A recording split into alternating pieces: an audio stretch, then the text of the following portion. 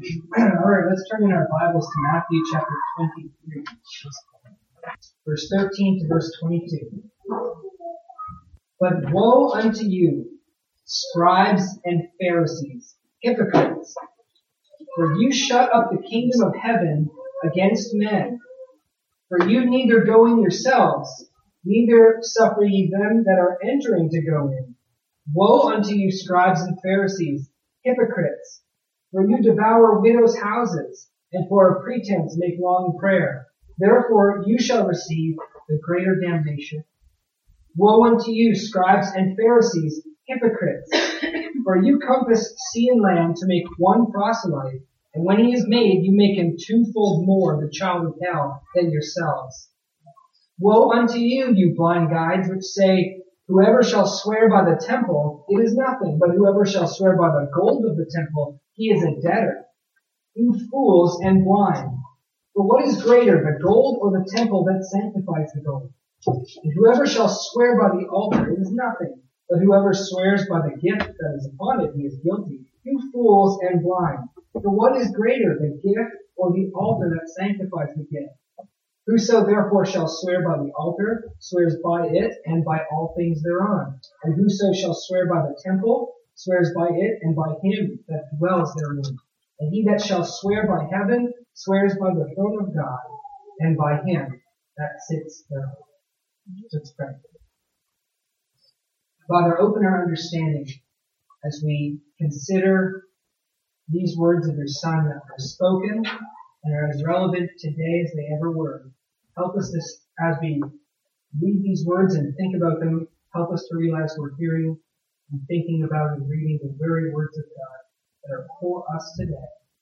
And please give us understanding that we might understand the meaning of these words, Lord, that we might glorify you and be changed by what we hear. In Jesus' name. Well, this week, if you were to go and buy some tickets for the Eccles Theater and go to see a show there at the Eccles Theater, I know there's a play coming up. Actually, I can give a little plug for it. Sarah Klein is actually in the play. It's called Jane Eyre. I don't know when it is, maybe next year. The 14th. That's right, next year. 14th to 19th of February. Oh, that's next month. That's right. Well, if you were to go buy those tickets and you were to go to the Eccles Theater next month to see that play, guess what you would see? You would see a bunch of hypocrites. You would see a bunch of hypocrites. You see, the Greek word for an actor is hypocrite. We've taken the Greek word for actor, we've carried it over into English, and it's lost the original meaning in English.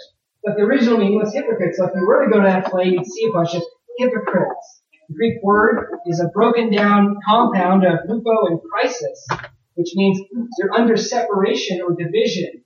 A separation between reality and unreality. A division between appearance and actuality. What you see when you go to see that play, you won't be seeing Jane Eyre, you'll be seeing Sarah acting like Jane Eyre. There's a separation between division and reality. One of the early Christian writers, Clement of Alexandria, described a hypocrite this way. A hypocrite is someone who has an outward sign with no inward quality to correspond. An outward sign with no inward quality to correspond. And nobody minds a hypocrite when it's understood that the hypocrite is an actor who's acting, right? You don't mind going to see someone fake it. On the internet. You pay any money to go see someone fake it. Nobody minds a hypocrite when it's understood that the hypocrite is acting, but nobody likes a hypocrite when what is unreal is attempting to pass as real, right? Nobody likes a hypocrite that way. Now, if you go to certain religious places, you will see a bunch of hypocrites. If you go to some religious places, you will see a bunch of hypocrites. They're actors. And the difference between going to the theater and going to some of those religious places is that at those religious places, they are convincing others that what is unreal is real, and they've even convinced themselves. The actors have convinced themselves that what is unreal is real. Now, in the remaining part of this chapter that we've just read, Jesus attacks hypocrisy. Jesus attacks The Pharisees and the scribes, and did you notice the repetition of the word hypocrites? This is what he's calling them out on. He's saying, you're hypocrites. Jesus has been warning the people about the scribes and the Pharisees. Look at the earlier part of the chapter. In verse 1, Jesus is not directly addressing the scribes and the Pharisees. He's speaking to the people about them. In verse 2, he says, the scribes and the Pharisees. He uses the same phrase that he uses the rest of the chapter. The scribes and the Pharisees sit in Moses' seat. But he says, watch out for them. He warns the people about the scribes and the Pharisees. He warns them about what they do. He says, listen to what they say, but don't do what they do in verse 3. Because this is what they do. They say and they don't do. What they say and what they tell you to do, they themselves don't do. They're hypocrites. And Jesus turns from talking to the people about the Pharisees.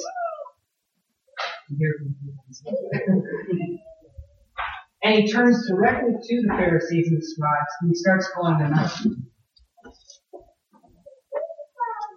Maybe I'm too loud, actually.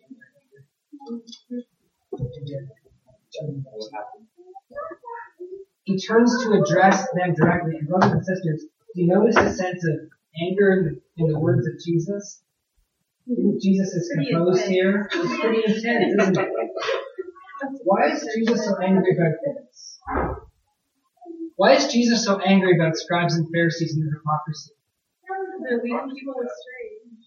Because of the devastating consequences of their hypocrisy. Religious hypocrisy has devastating consequences. You go to a theater to watch a show, and there's no devastating consequences. You pay your money, you see the play, you laugh a little, you cry a little, you go home. No one's worse for it. But if you go to a church, if you go to a religious institution, and there you find actors, and they're trying to pass as real what is unreal, and people are convinced by it, there's devastating consequences, as we're going to see. And Jesus is angry, rightfully so. Now, there's no sense that he's lost control of himself, that there's no self-control in Jesus. There's no sense of malice. He doesn't just hate the Pharisees and is glad for an opportunity to be upset with them. He's genuinely upset with their hypocrisy. And he's not indifferent to their hypocrisy. He's not indifferent to what they're doing and how they're destroying their own lives and the lives of others. Winston Churchill once said, and I think truthfully, that a man is only as great as that which he gets angry about. A man is only as great as that which he gets angry about. What that means is none of us are great. That's what we've talked about before. Because we get angry about all sorts of stupid things. But Jesus is great. And God is great. And Jesus is angry about this. J.C. Ryle says this: let us mark the language of Jesus well. It teaches a solemn lesson. It shows us how utterly abominable the spirit of the scribes and the Pharisees is in God's sight, in whatever form it may be found. Brothers and sisters, just kind of try to grasp the moment here. This is Jesus' last public teaching before the people. In the book of Matthew, we're not going to have any more public teaching. This is it. This is how Matthew wants to leave it. Jesus' last public teaching is a warning to the people about the hypocrisy of the scribes and the Pharisees. And his warning echoes down throughout the ages. It's relevant for all ages. It's relevant for us today. Do you not think that the scribes and the Pharisees' hypocrisy lives on in a different form today? Don't you think that there's a lot of religious hypocrisy today with devastating consequences sweeping away how many countless people by those lies and by taking what is unreal and passing it off as real? Of course, Jesus hopes too that some Pharisees will be saved, that they'll turn from their hypocrisy. He calls them out. He's warning them. He says, woe is you. Like prophets before him, Jesus delivers the woes from God. Of course, God sends prophets to deliver these warnings in mercy and love, because those who hear those warnings will turn. If God didn't want them to turn, he might have just sent the destruction without warning. But he gives these warnings so that they may turn. You'll remember one of the chiefest of Pharisees at last became a Christian. Saul of Tarsus. And we have, our New Testament is full of his letters, right? And Saul of Tarsus was one of the Pharisees that Jesus says, woe is you. And now we love reading his letters in our New Testament. It's changed. Isn't that wonderful? We can change. God saves even these hypocrites. He warns us about them. Each one of the warnings, each one of the woes, and there's 7 or 8 of them in this chapter, depending on if you include verse 14. Some of your Bibles might not include verse 14. The reason is because some of the early manuscripts of Matthew don't have them, but verse 14, the saying of Jesus here is found in both Mark and Luke, so it is a genuine saying of Jesus, and I'm going to be keeping it here. We will be commenting on it this morning. So, there's 8 woes that Jesus gives, and each one of these woes that he gives to the scribes and the Pharisees is an illustration about what he said about them earlier, that they say and do not, that they claim to be doing something, but they're not actually doing it. And each one illustrates that saying of Jesus in verse 3 of the chapter. What the Pharisees claim to be before the people, what the scribes claim to do before the people, is not real. And like that cursed fig tree, remember when Jesus, when he was going to Jerusalem, he saw a fig tree that had all these leaves on it? It bore every appearance that there'd be fruit on it, and when he went to see if there was fruit on it, there wasn't any, and so he cursed it. This is exactly what's happening here. The scribes and the Pharisees appear righteous, they appear to do all the things they say they're doing, and they do not. They're hypocrites, they're like the cursed fig tree, and Jesus is now pronouncing the woes. We're going to look at what these woes say about them. Verse 13. Notice the first word in the verse, at least in King James here. The verse starts with the word but. But woe unto you, scribes and Pharisees, hypocrites. The but connects what Jesus says in verse 13 with what he just said in the 2 verses before, and contrasts them. What went before in verse 11 and 12? Jesus just said, he that is greatest among you shall be your servant, and whoever shall exalt himself shall be abased, and he that shall humble himself shall be exalted. So he connects it with that and contrasts it. But the thing is, the Pharisees are lacking humility. The Pharisees are those who are exalting themselves, who are not being the servants of men, who want to be great in the eyes of people, who love the seats, the uppermost seats at the feasts. They love the chief seats in the synagogues, and they love to be called rabbis, you'll remember. And so Jesus says, those who humble themselves will be exalted. But woe unto you, scribes and Pharisees, you hypocrites. They were intoxicated by the glory that they received from their little game. Now in saying that, I want to draw our attention to something most important. A common error that people make when thinking about the Pharisees. The common error that people make when thinking about the Pharisees is that they envision the Pharisees to be these really mean and nasty guys who are uninterested in spiritual matters. Right? You ever thought of a Pharisee like the sheriff of Nottingham? The Pharisees were these mean and nasty guys. They didn't care about the poor and the needy. They didn't care about anybody but themselves. They didn't even care about God. All they cared about was themselves, and they were just using religion as a way to hide behind so that they can accomplish all their greedy ends. And where does that come from? Well, one might say, well, Eli, that comes from Jesus' own sayings about them, right? Jesus says they're vipers. Jesus says they're greedy. Jesus says they're hypocrites. Jesus says all their works they do to be seen of men. So isn't that an accurate picture? And the difficulty about that, and the problem here, is that we're dealing with 2 completely different levels when we're talking about the Pharisees. When we say that they're not mean and nasty, and they're not uninterested in spiritual things, but when we also say they're vipers and they're mean and nasty, we're talking on 2 completely different levels. First of all, there's the higher level that is the level that God sees, and there's the lower level, and that's the level that men see. Jesus' words, when we read Jesus' words and we hear Jesus say, they're a bunch of vipers, they're a bunch of greedy people, they just love their own glory, they don't love God, they're unrighteous. When we read Jesus' words, we assume he's talking about this lower level. We think, that means in the eyes of men, they're these really nasty guys. Jesus is saying, this is what they are in the eyes of God. This is the way that God sees them. But this isn't the way that the people see them. And this isn't even the way that they see themselves. Let me illustrate. Suppose you were to ask your average religious person. Let's say maybe you're above average religious person. Someone who's religious and prides himself in being religious. If you were to ask that person, do you consider yourself to be a good person? What do you think they'd say? They'd say yes. And do you think they mean that? Are they sincere? Of course they're sincere. They really think that they're good. Now, that person, when they say that they're good, they don't mean that they're perfect, right? If you were saying, well, do you consider yourself to be perfect? They'd say, oh no, I'm definitely not a perfect person. I mean, I sin and I do bad things, but I'm not a perfect person, but I am a good person. I'm a good person because I do these good things, and I don't do these bad things, and, my good deeds outweigh my bad ones. So, you ask this person, they think they're good.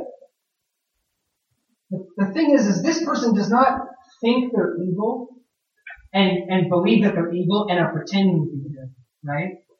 They're not like, well, I'm really this evil person, but I'm going to tell you that I'm a good person. They've convinced themselves that they're good. They're sincere. And you've got to understand that they have pride in the fact that they're good. Pride is related to work, not to insincerity. Pride is related to the fact that they feel that they are good and that they've done better than others. Some of the most proud people in the world are athletes and professors. And why are they proud? Not because they know they're not special and they're pretending to be special, but because they think that they're special, right? Who are you to talk to me? I won the Pro Bowl last year. Who are you to talk to me? I've written 15 books. Studied more than you'll ever study in your life. Right? And they sincerely believe they're better. The problem is they aren't thinking from God's perspective. They're thinking about it from a lower perspective. A quote from F.W. Young. Jesus does not attack the Pharisees for insincerity in feigning goodness, though they knew they were evil. On the contrary, it is because they are so self-righteously convinced of their own goodness that he castigates them. Their blindness sets them in opposition to God. Brothers and sisters, God's law requires absolute perfection. And the conscience that he's put inside your heart, the conscience that he's instilled inside of you, always is telling you to be perfect at all times, isn't it? And God's law requires perfection.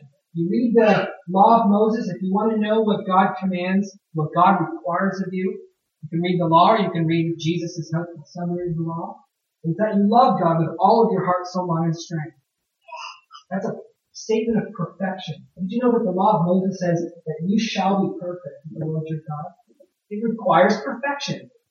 The law states that explicitly. It says whatever God has commanded, that is what you are to obey. You're not to add to it, and you're not to diminish from it at all. Whatever is commanded. Now, if you were to examine your life in the light of that statement, whatever God has commanded, that's what I'm supposed to do. That's what God requires. Have I done it? No. Have I loved God with all my heart? No. Am I perfect with the Lord my God? No. This is the way God sees.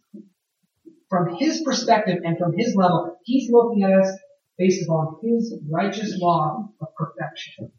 God requires perfect righteousness, and in that there is no room for our glory, because all of us have sinned and fallen short of the glory of God. Only God is perfect. Only God is righteous. Only God is good. When you look at it that way, you can sincerely believe you're not a good person. But if you look at it from a lower level, the way man sees too often, you don't believe that God requires perfect righteousness at all, right? God doesn't require you to be perfect, and neither do I. It's not about being perfect at all. It's just about trying your best. And when you try your best, it leaves room for you to sincerely think you've done good, and to sincerely think that you're a good person, and to glory in yourself, right? R.T. Franks writes, Jesus' attack here is not only or even primarily against conscious hypocrisy, but against the faults inherent in the Pharisaic approach to religion, even at its best. The Pharisaic approach to religion is simply this, that God does not require perfection. And since God does not require perfection, I am a good person. Follow my example. So If we look at the Pharisees from that perspective, if we were to see the Pharisees from that perspective, that low level of not perfection, we would probably think they're good. We would think those guys are pious, they're sincere, they do good deeds, they care about God, they're good. But God doesn't look at them from that perspective. God looks at them from the perspective of perfection in His law and says, they're not good. And you know what's even worse? They ignore my law. And why do they ignore my law? Because they're actually deep down not interested in me. They're not interested in my law. They're not interested in righteousness. They're really just interested in their glory. And they fooled themselves into thinking that they're interested in me, my glory, and my law. But they're not. That's why Jesus calls them vipers, even though when He said that, they would have been shocked to hear it, and the people would have been shocked to hear it. Vipers? What do you mean? I do all sorts of good deeds. Even at its best, the legalistic, Pharisaic, less than perfection system is an affront to God, and it is hypocrisy. When you pose to be righteous, you're actually not. When you pretend that you think you are reverent to God, you think you're obedient to His law, you think you respect His law, you don't. You're a hypocrite. You can be stern in your system of legalism, you can be strict, you can be sincere, but the fact that it's a system that's not based on the perfection of God's law means it's not about God at all. Does that make sense? No matter how stern or strict or sincere you may be in your system of human rules. The scholars are realizing today that the Pharisees were like people today.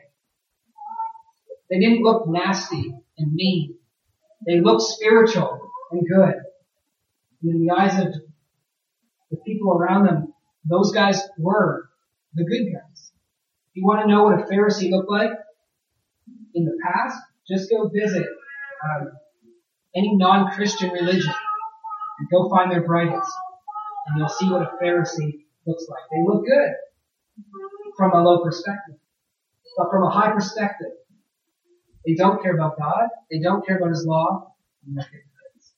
Jesus' words, therefore, were shocking to people. So what Jesus says next was shocking to all. Look at verse 13. Because this doesn't look like it from a human perspective. Verse 13. Woe unto you, scribes and Pharisees, hypocrites. Here's why you're a hypocrite. For you shut up the kingdom of heaven against men. You neither go in yourselves, neither do you allow those who want to go in and who are going in from going in. In fact, in the Greek it says you slam the door in your face. You ever try to walk through your door and all of a sudden someone slams the door right in your face? That's what Jesus says they're doing. His first point here shows His great concern for the souls of men, and He sees the devastating effects of this hypocrisy. The problem with you guys is you're not going in, you're not getting saved, and you're not allowing other people to be saved either. You're deceiving all men who listen to you. And the Pharisees, brothers and sisters, thought the exact opposite. You have to understand, they truly believed that they were in, and they truly believed that they were helping others come in as well. They really believed that. They served the people. Remember in Matthew 5:20, Sermon on the Mount, Jesus says, unless your righteousness is greater than the scribes and the Pharisees, you won't enter the kingdom of heaven. Shock. Everyone thought, whoa, what? Aren't they in? Aren't I in if I'm like that? And I'm just trying to be like that. Those guys are so far ahead. You won't make it, Jesus said. In the Gospel of Luke, the parallel passage to this says that the Pharisees had taken away the key of knowledge. And therefore they shut the kingdom of heaven against men. Their teaching was false. Their teaching was false about what? Not that God existed. They taught that well. They taught that Moses was given the law. They taught that well. Their teaching was false because it taught that the law did not require perfection. What does Jesus teach on the Sermon on the Mount? What does Jesus teach on the Sermon on the Mount? That the law requires perfection or not? Yes. Here's the difference. Here's the knowledge that you need to have if you want to be saved. This concerns your soul. Do you want to be saved? Do you want to enter the kingdom of God? You're going to need to know something. Without this knowledge, you can't be saved. You're going to need to know that God requires absolute perfection.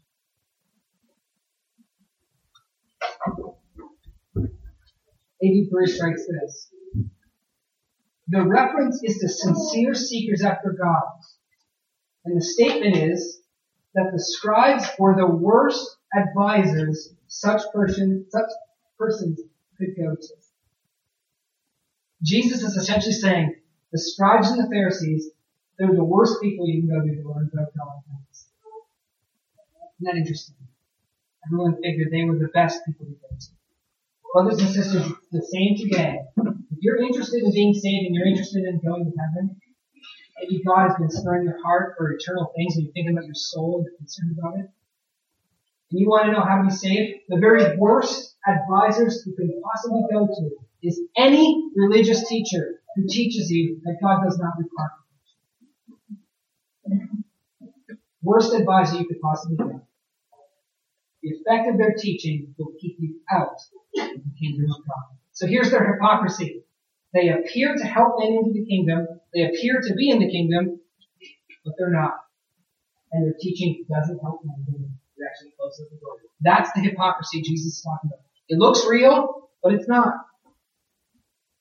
They appear to be good teachers, but they aren't. They're deceivers who will lead you down the path of death. Let's look at the next one, verse 14. Woe unto you, scribes and Pharisees, you hypocrites! For you devour widows' houses, and for a pretense make long prayer. Of course, what does this mean? Because, again, the Pharisees do not think they're doing that. The Pharisees don't think they're devouring widows' houses. They don't think they're, for a pretense, making long prayers. The law states you shall not steal. So in their mind, they weren't stealing from any widows. How many of you have ever seen the Disney cartoon Robin Hood? Ever seen that? Remember the sheriff of Nottingham? He goes into the church, and he's acting all pious. He's like, "How are you, Reverend? Good to see you. Pray for me." And he's stealing the money out of the church, offering. But he's doing it in such like a pious way, He knows he's being a crook. That's not what the Pharisees are doing. The Pharisees are not like the sheriff of Nottingham, knowing they're stealing and just praying, and after praying, slipping the widow's money into their pockets. Because remember, Christ is speaking from God's perspective, what God sees, not what man sees. You see, the law requires tithing.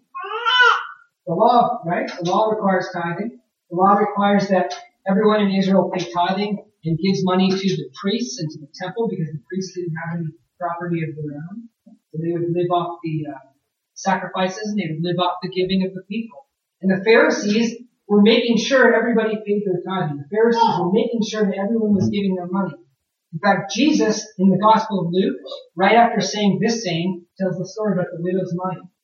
You remember the poor widow who only has 2 coins? And she throws those coins into the offering. And Jesus says she's giving more than everybody else. She gave out of her poverty. Right?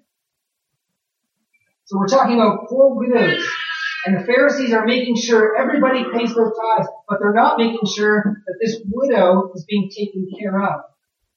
See, if the money belongs to the priests, then why don't the priests take care of the destitute? If you've ever read the book Les Miserables, and Bethany and I are just reading it, but in the first chapter of that book, it talks about this priest. And some people are a little upset with this priest because the government requires that he is paid quite a hefty sum of money. And so they're like, this priest, it's after the French Revolution, so a lot of people are kind of suspicious about the government and about the church. And they're thinking, the government requires this priest to have money. And the priest doesn't resist the money. He collects it. But the thing is, the book tells us that the priest collects all that money and he gives it away to the poor. Right? He gives it away to the poor. He doesn't just take the poor people's money, he gives it. The question might be, well, why don't the Pharisees and the priests and the scribes teach that the money should be given to the poor? People should be helped who are in poverty. Obviously, the widow with the 2 coins didn't have too much. And so it's through this, what seems like obedience to God's law. The Pharisees are saying, we need to tithe. That's what God says, we need to tithe. Even the poor widows need to tithe. Have you paid your tithe, poor widow? And it looks spiritual, but it's not. And then the Pharisees pray these long prayers and everyone thinks they're so spiritual, but they aren't. Because if they were, they'd be loving their neighbor as they love themselves. You know, George Whitefield said a fascinating thing. George Whitefield was a preacher in the 1700s. He said, you could be damned for your very best prayer. The best prayer you ever prayed can send you to hell. If you pray a prayer to God and you think, man, I am so spiritual. That was such a good prayer. And maybe it was a good prayer, right? And you start trusting in that, think, I'm a good person. That was a good prayer. I'm better than others. People don't pray like that. That prayer can send you to hell. Your best spiritual, religious deeds can damn you. Amazing thing. The hypocrisy here is that they're looking spiritual and they're looking like they're obeying God's law, but they're not. What's passing for reality is not reality at all. And Jesus says this sobering thing that they shall receive the greater damnation. Let's look at verse 15. Another example of hypocrisy. Again, the Pharisees would never have thought this. You think if they thought that they were making the children of hell, they would keep doing it? No. They never would have thought this. In fact, in verse 15, we have, woe unto you, scribes and Pharisees, hypocrites, for you compass sea and land to make one proselyte or convert. And when he's made, you make him twofold more the child of hell than yourself. They don't think that's how it is. That's Christ speaking from God's perspective and saying what's actually happening. But from man's perspective and from a standard of not perfection, they think, hey, this is really good. Why? What's happening? In their minds, these converts are being redeemed. They're traveling land and sea. They're finding these pagans who are believing in multiple gods and who are fornicating left, right, and center, who are getting drunk all the time.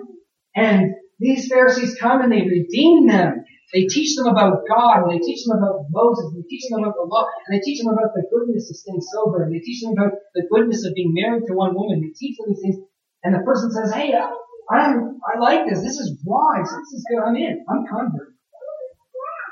And most men would say, praise the Lord. These people are redeemed. Right? They're redeemed. Yes, by men's standard, they're redeemed. If God does not require perfection, they're redeemed. Right? If God doesn't require perfection, hey, they just went from, bad to better. They compass land and sea. That's just a proverbial saying for great zeal. They probably didn't get on both sides. Travel too far. But they had great zeal to do this. They thought this was a good thing. If you read their own writings, their missionary motive was actually based on Deuteronomy 6:5, which is, you shall love the Lord your God with all your heart, soul, mind, and strength. And they thought to themselves, my goodness, when you love something, when you're glorifying God with everything that you've got, you just want to invite other people to do that too. And so if you're really loving God with all your heart, soul, mind, and strength, you're going to be a missionary. This is their attitude. It sounds good, doesn't it? Sounds pious, sounds holy. And it's not zeal that Christ condemns here, but zeal for a false, hypocritical cause. So Paul tells us in Galatians chapter 4 that the Judaizers were zealous and were trying to make people zealous. And Paul says, zeal is not wrong, but it's certainly wrong when you're a hypocrite and you're not listening to God and it's a false cause. Men are easily impressed by zeal, but zeal is no indicator of truth. That's one of the most unfortunate things. Often people think that men are speaking truth if they're zealous about it, right? Not true. Not against zeal. Not an indicator of truth. In Romans chapter 10, Paul says that the Jews are indeed truly zealous for God, but they don't have knowledge. And what's the knowledge they don't have? It's the same knowledge Jesus said that they didn't have and were shutting the kingdom of God from men. It's the knowledge of the righteousness of God through faith. And they're going about to establish their own righteousness, which they never said had to be perfect. No one would be so stupid to try to establish a perfect righteousness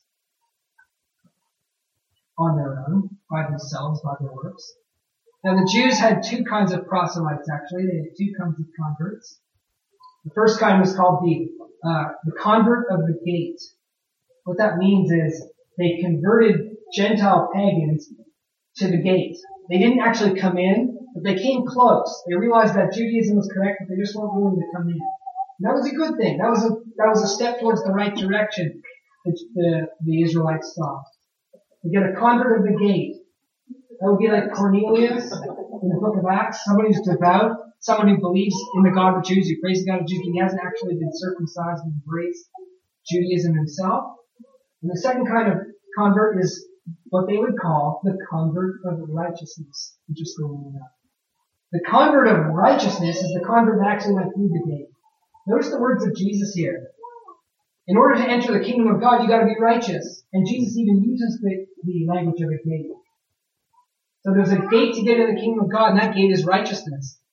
And the Jews themselves said, there's converts who come around the gate, and there's converts of righteousness who go through the gate into the kingdom of God. I'd like to read you just a short passage from the Talmud, their own writing, on what happens when a person becomes a convert of righteousness. Very interesting and insightful. I think it might shock you to hear how pious these guys were. Gives you an idea of what they were thinking. A stranger that comes to be made a proselyte at this time, they say unto him, what do you see that you come to be made a proselyte or a convert? Do you not know that the Israelites at this time are miserable, banished, drove about and plundered, and chastisements have come upon them? And if he says, I know this, but it does not satisfy me, meaning I know this, but I still want to become a convert, they receive him immediately, and make known unto him some of the light commandments and some of the heavy commandments. And they acquaint him with the business of gleanings, the forgotten sheep, the corner of the field left standing, and the poor's tithe. They also inform him of the penalties of the commands, and they say unto him, now you know that before you came into this way, you did eat fat, and you weren't punished with being cut off. You profaned the Sabbath, and you weren't punished with stoning. But now, if you eat fat, you will be punished with being cut off. And if you profane the Sabbath, you will be punished with stoning. And as they inform him of the penalties of the precepts, so they acquaint him with the giving of the rewards of them, saying unto him, now you know you that the world to come is not made but for the righteous. And the Israelites at this time cannot receive neither much good nor much punishment.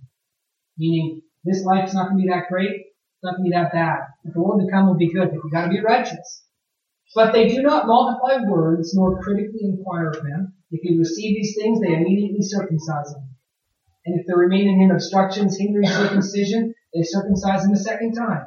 And when he is healed, they will immediately dip him or baptize him. And 2 disciples of the wise men stand over him and acquaint him with some of the light commands and some of the heavy commands. Then he dips and comes up and is an Israelite in all respects. Gives you an idea of how conversion works. Sounds pretty good, right? I mean, they emphasize pretty seriously the obedience to the commands. And so you realize that now you're not an Israelite yet. You break the Sabbath, no big deal. You get baptized, you get circumcised, you break the Sabbath, you don't get stuff.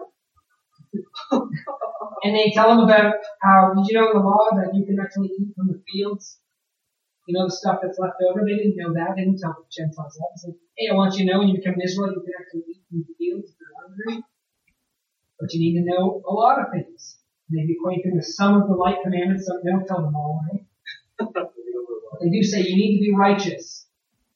Now they think they're righteous, right? You need to be righteous if you're going to get into the kingdom of God. Don't worry, God doesn't require perfection. I'm not perfect. I'm making Did they get many converts in second circumcision? That sounds pretty scary. I don't know how many converts they did. Perhaps Jesus was referring to this when he said, you make him twofold a child of hell. Maybe Jesus is, I don't know exactly if this is the case, but Jesus could be referring to the proselyte of righteousness. You know, you're a child of hell if you're a proselyte of the gate. You just hang around the gate of Judaism thinking, this is the truth, but I'm not here. But you're even worse a child of hell if you enter that gate, and now you suddenly bought into that system of phony righteousness and think that you can be saved through your own works.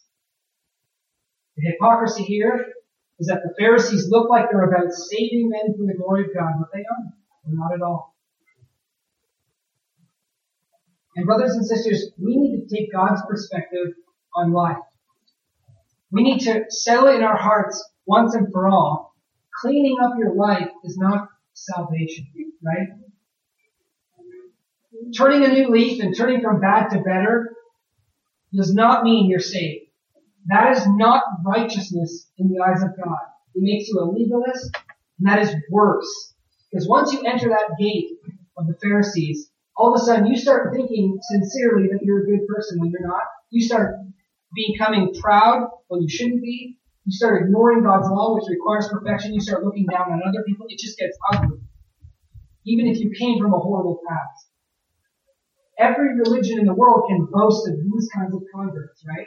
Go to any religion in the world, they can tell you, hey, meet so-and-so. He used to be this really bad, wicked person. Now he's a really devout person. He's in. It shouldn't impress us. Certainly it's good that someone stops getting drunk and doing drugs and fornicating. That's a good thing. But that's not perfection that God requires. If that's all God requires, what do you need the death of Jesus Christ for? Right? What do you need the cross for? You don't. Jesus could have stayed in heaven and said, just listen to those Pharisees. Brothers and sisters, God requires perfection. Yes, He requires righteousness in order to get in the kingdom of God. And righteousness is sinlessness. Righteousness is blamelessness. And that's something none of us can boast of.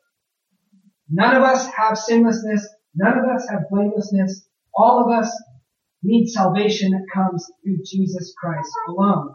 What is our testimony as Christians? What is our testimony is not, hey, I used to be a really horrible guy, now I became a really great guy, and that's why I'm saved. Right? Now you can tell someone their story of how God maybe changed your life. But your true testimony is this. I have received righteousness freely as a gift from God. Jesus Christ has saved my soul. It's not what I've done. Right? It's not, hey, look what I've done. I've turned a new leaf and made it. I walked through that gate. It's about what Christ has done. He gave His life on the cross for us. He took our sin on the cross. He paid the penalty that we deserve so that we can go free. I'm saved because of Him. Right? It's because of Him that I'm saved. And in that way, every Christian has the same testimony. We all bear witness of this wonderful salvation that comes through Christ. I once was lost, but now I'm found because of His amazing grace. I have peace through the blood of His cross. That's our story, isn't it? Amen. This is my story. How's that hymn go? This is my story. To God be the glory. Amen? Amen. Because it's not about us at all. It's about Him. That's what the gospel is all about. Sinful people who deserve to go to hell, God in heaven has saved by grace. He gets the glory. And lastly, look at verse 16 to 22. We'll just briefly touch on this. Jesus changes His phrase here. He calls them now blind guides. Verse 16. Woe unto you, blind guides, as opposed to guides of the blind, which is what they used to call themselves. If you look at Romans chapter 2, guide of the blind. And it says in Romans 2:19, Paul says, from experience, of course, that they're confident that they're guides of the blind, right?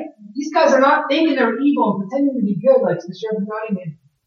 These guys are confident that they're guides to the blind, and Jesus says, you hypocrite. You think you're one way. You fooled yourself. You're a hypocrite. You're not what you think you are. You're actually a blind guy. You're not only a deceiver here, Jesus is saying, you're deceived yourself. As Paul says in 2 Timothy 3:13, he says, evil men and seducers will grow worse and worse as time goes on. Meaning that it must be pretty bad today, right? Evil men and seducers will grow worse and worse, deceiving and being deceived. These evil men and seducers are deceived themselves. When you think of evil men and seducers, are you thinking about that from a low level or from a high level? You can think evil men and seducers, oh, watch out for the guys that are nasty and mean like the sheriff of Nottingham. Or you can think, an evil man and a seducer, from God's perspective, could be someone who looks really good, right? That person that everyone thinks is really good, and from human perspective he looks good, he's an evil man and a seducer. Why? Because he's deceived, and he's deceiving people with a phony righteousness. You gotta think from God's perspective here. Otherwise Jesus' words don't make sense. Now what's this all about? The oath-taking, swearing by the temple? Well, it's simply this. That the Pharisees were actually seeking to remedy a corruption. Okay? That men were making oaths left, right, and center, and the Pharisees had to kind of rope it in and give some guidelines. Because people were arguing. They were arguing over the vows that they made. And they were arguing over the vows they made toward God or toward each other. They say, he said that he'd do this. Well, I said it, but I didn't really mean it. Priest, I said this to God, but it doesn't really count. Can you give me some guidelines here? And there was a lot of confusion. You probably heard it on a playground if you went to public school, right? You said this. No, I didn't. I didn't pinky swear. That's what we used to do when I was in school. We didn't pinky swear. My fingers were crossed. Yeah, exactly. So there's confusion about what am I supposed to do here? And the Pharisees like, let me give you some wisdom here. If you didn't say it this way, then you're not. See, the solution depends on the formula of your oath. The formula of your oath. How do you say it? Oh, you said it like that? Yeah, you're obligated to do it. Oh, you said it like that? You're off the hook. Don't kiss my son. What did you say? Jesus cuts to the point. First of all, in his teaching, not just here but elsewhere, all swearing ultimately goes back to God. You cannot make an oath about anything that doesn't go back to God. You're always swearing by the highest thing, no matter what you do. Because the earth is the Lord's and the fullness thereof. You don't find any refuge there. But Jesus also makes the point here, it's not about your formula. It's about integrity. It's about saying it and meaning it and keeping with what you've said, right? In fact, in Matthew, in the Sermon on the Mount, chapter 5, he says, let your yes be yes and your no be. You say yes to someone, do it. You say no to someone, do it. Don't even bring in oaths at all. That's just tending to evil. It's just you trying to wiggle your way out of being integrous. Don't swear at all. Do what you said. They were childish in behaving like this without moral maturity. Cross my heart, hope to die. Why do kids do that why do kids do that? Why do they invoke these oaths and argue about them? One, because they fear lying. They fear people are lying to them. So they say, oh, you promise? Think you swear you'll do that? Okay, now I can trust you. But also, they do that because they are afraid of being bound into themselves. So if they say they'll do something, and they don't want to afterwards, and say, well, I didn't invoke an oath, right? They don't want to be bound. It's childish. It's not mature. It's not moral. And the solution is not to support this system by carefully defining what formula is correct. The solution is to teach integrity. A.B. Bruce writes this, the tendency of the rabbis was to enlarge the sphere of insincere, idle, meaningless speech. Christ's aim was to inculcate absolute sincerity. Always mean what you say. Let none of your utterances be merely conventional generalities. So what this reveals a lot about the Pharisees. This reveals that they were not thinking morally, not here, in this instant, or about the law. If they were thinking morally, they wouldn't have said these things. And if they were really thinking morally, or if they were really thinking about righteousness, they would realize that righteousness is perfection, and they would confess themselves to be sinners. If they really cared about God's law, they would look at it, and their jaw would drop, and they'd say, woe is me, I am undone. Right? I'm guilty. Can't do it. I fail. Have mercy on me. A sin. If they really cared about righteousness, right? Real righteousness equals confession of sin and being honest. So the hypocrisy here is that they say they're all about righteousness and morality, but they're not. Brothers and sisters, when you think about hypocrisy in closing, do you think about it only in sort of a stereotypical way? A hypocrite is someone who, gets in a big fight with their wife and then comes to church and puts on a smile. Is that hypocrisy? Sure, that's hypocrisy on a very low level. That's sin and you shouldn't do it, but thank goodness there's forgiveness for sin. But Jesus is not talking about that kind of hypocrisy, okay? That kind of hypocrisy, putting on a smile at church when you're having a bad day, that kind of hypocrisy doesn't slam the door shut on the kingdom of God, right?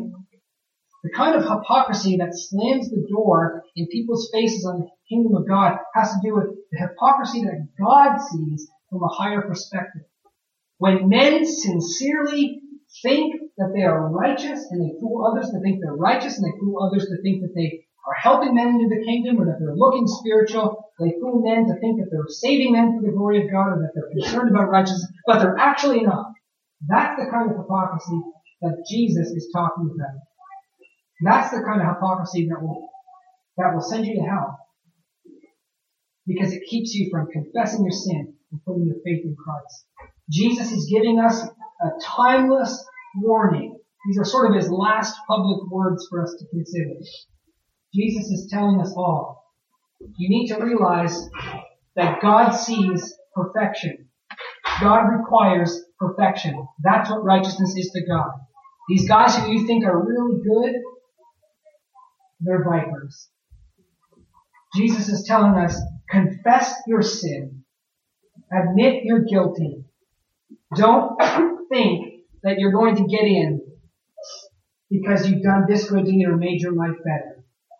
And Jesus' ultimate message to all men, which is what the gospel is all about, seek perfection, confess that you're not that, and put your trust in the cross. Put your trust in Him. Put your trust in His grace. Put your trust in the Savior of sinners, as we sang about today, who came into the world in order to take our sin and our unrighteousness and to give us righteousness as a gift through His blood, through His cross. Do you realize that the blood of Jesus Christ shed on the cross, when you put your trust in Him, that blood makes you righteous apart from any works that you do. Isn't that amazing? When we sing about, non-Christians are confused about the hymns Christians sing, because we sing about being under the blood, washed in the blood, righteous in the blood. What can wash away my sin? Nothing but the blood of Jesus. They don't understand that it's not by our good deeds and our efforts that we're right before God. It's through this thing that Jesus did. By dying for our sins, and by us simply accepting what He's done for us and accepting that gift from God, that God actually sees our sins as gone. And God looks at us as blameless in His sight. If you're a Christian today, when God looks at you, He sees you as perfect. That's what He requires, and He sees you that way. Perfect. You grasp how amazing that is. That He sees you as perfect and not as a sinner if you trust in Christ. That's what it's all about.